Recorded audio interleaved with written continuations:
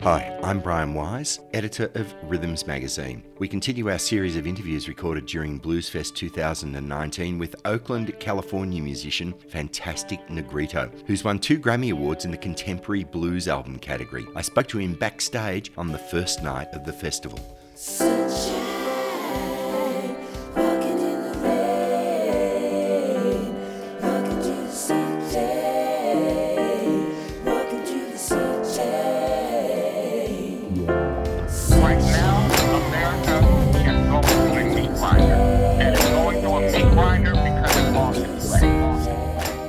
With me at Bluesfest in Byron Bay, 30th Anniversary Bluesfest, is Fantastic Negrito. Thanks for joining me once again. We keep bumping into each other, don't we? I love that. There's only one Fantastic Negrito in the world, and I'm here with you. I don't know whether to call you Fantastic or Xavier. I was going to call you Javier, but it's not Javier, is it? Hey, whatever your heart says. I think I'll call you Fantastic. There you go. We met in Nashville last year during Americana. You were on stage at the Americana Awards. Yes, I did a tribute to my fellow Bay Area artist, Creedence Clearwater Revival, and I did it with Nathaniel Rateliff and Lucas Nelson. You sang Fortunate Son. Exactly. It's those lyrics are just as relevant now as they were 35 years ago. That's hard to believe, isn't it? But it's true. Well, good music is good music, and one thing about the Bay Area, we produce some pretty good music. Well, I mean, it's hard to believe that the lyrics would still be relevant, even if not more so than they were a few years ago. Well, I think that, great music is just great music, and there's no time frame or there's no expiration for good music. I think for, mindless, trendy music, there is a definite expiration date.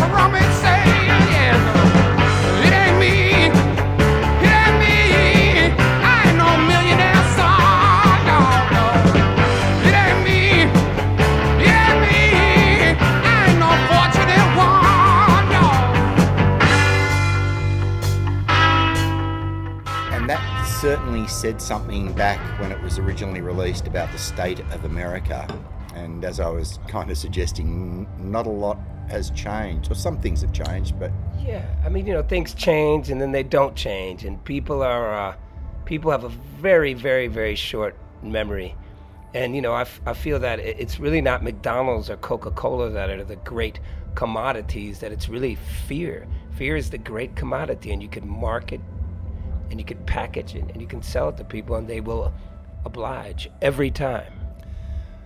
What are you selling people with your music? Hope? Well, I don't really try to sell anything. I mean, I'm a street player, I'm a busker. It was never about selling anything. I think a long time ago when I was a kid and I was, getting these huge record deals, I always thought about what could music do for me and what could I sell and what could I get. But I think when I came up with the idea of Fantastic Negrito 5 years ago, I think I was feeling more like, hey, what can I contribute?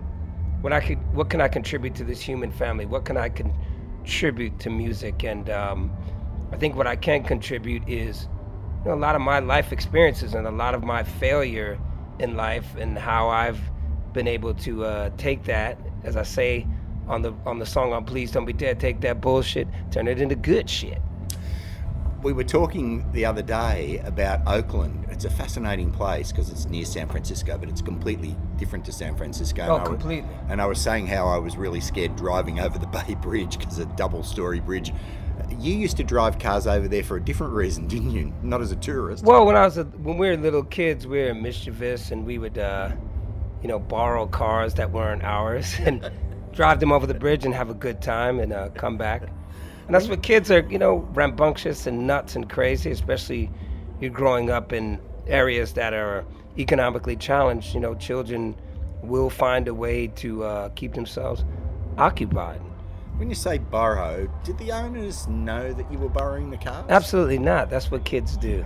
That's what little bad kids in the streets do. And I was definitely one of them at one time, and look what I've grown up to be. See? So how did that happen? I mean, tell us about your background and how did that... My background, I was from a family of 14 children. I was the eighth.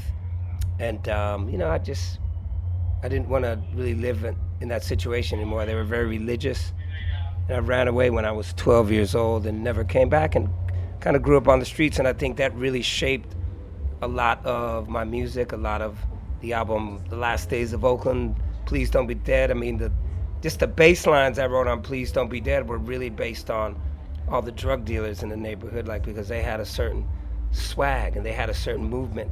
And I can always reach back on some of those challenging, difficult times and really pull something beautiful and useful out of it.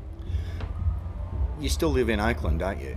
Yes, I do. And you were telling me the other day that you've got your own farm or like chickens. Yeah. And grow vegetables and things like that there. It's very inspiring for me to live in a kind of urban farm environment. It really inspires me to pick up the acoustic guitar, just go walk with nature and the chickens and the vegetables and come up with some amazing songs and amazing ideas.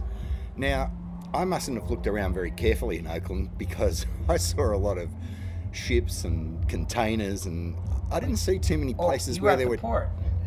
Must have been over at the port. You were at the port. You need to get around and go in the other direction. Walk away from the water. Okay. But it's a very incredible city full of ideas and ideology and culture and music. And when I had the idea of Fantastic Negrito 5 years ago, I walked right into the city of Oakland, right on the streets with my acoustic guitar. I started playing songs, and I thought if I had songs like Night Has Turned to Day and Lost in a Crowd, I thought, why don't I play them for people who don't want to hear them? Because that's how you really feel like your music is working and you're connecting with people. I think I should have mentioned at the start of the interview that you are the winner of two Grammy Awards.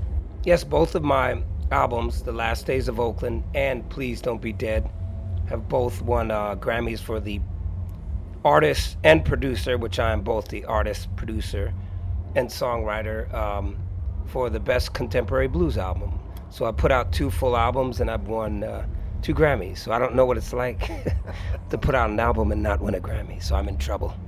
Do you think perhaps you should retire now while you're ahead? No, I don't really look at the Grammys as something that's really defines who I am. I really when I go into the studio, I shut down, I plug in, and I try to write and produce the most genuine, most creative, and the most compelling music that I can create. I mean, I write all my songs for my kids, basically. That's the way I look at it, that if something ever happened to me, that there's enough depth and philosophy and knowledge and courage in this music that I'm writing.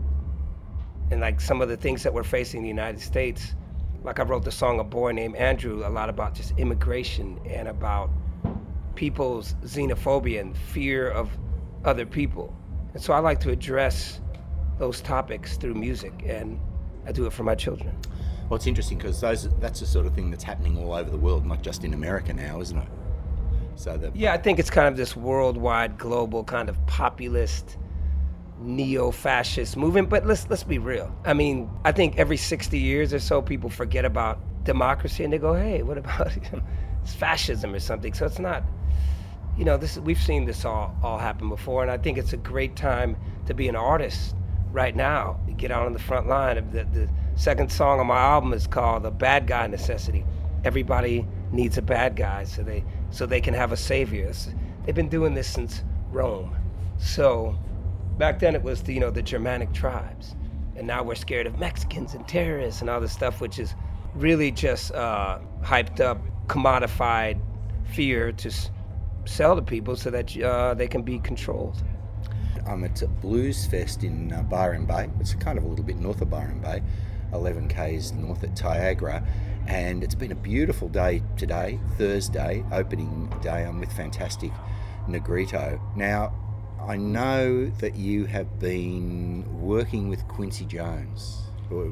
Well, I wouldn't say so much as working with him, but what I did do about 2 weeks ago is that I guess that is working with him, yes, on a project that he and the director, Steve McQueen of 12 Years a Slave and many other great movies, we did a project called Soundtrack of America, and it was pretty amazing. It opened up at a new venue in New York called The Shed. And so this was Quincy Jones and Steve McQueen's brainchild. That's the building that moves along on rollers, yes, or something, isn't it? Yes. Brand new. Pretty incredible. Extraordinary building, yes. So we kicked off, about 6 nights of music, and a lot of different artists, really from, the whole Black Roots experience music, and how all this music has really influenced the world, actually, and so we had a chance to showcase and play for Quincy and hang out and talk to him, and it was great. You're getting a nod from Quincy Jones is not a bad thing, so I was happy to go and play.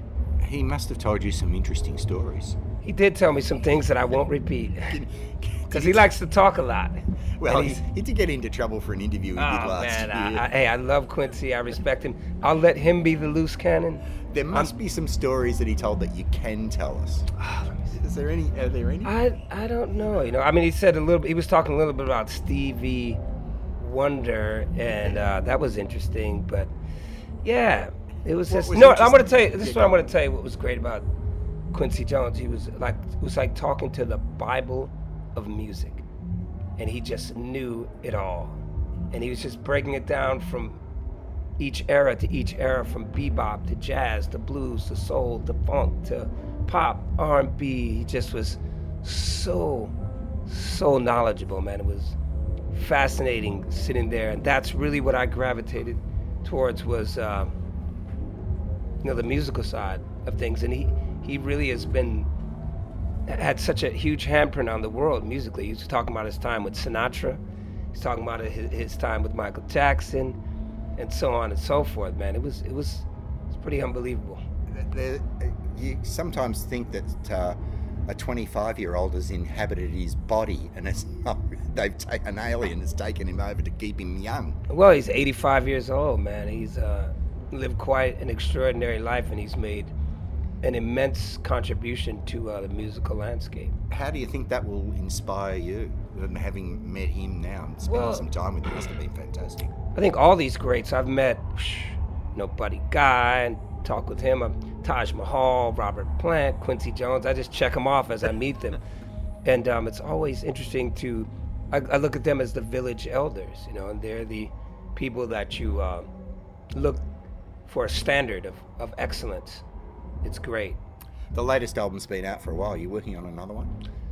Well, I'm always kind of just perpetually writing, but I wouldn't say album mode yet. Please Don't Be Dead still has a lot of life in it. Just won a Grammy a couple months ago, and we're still out here touring the world, man.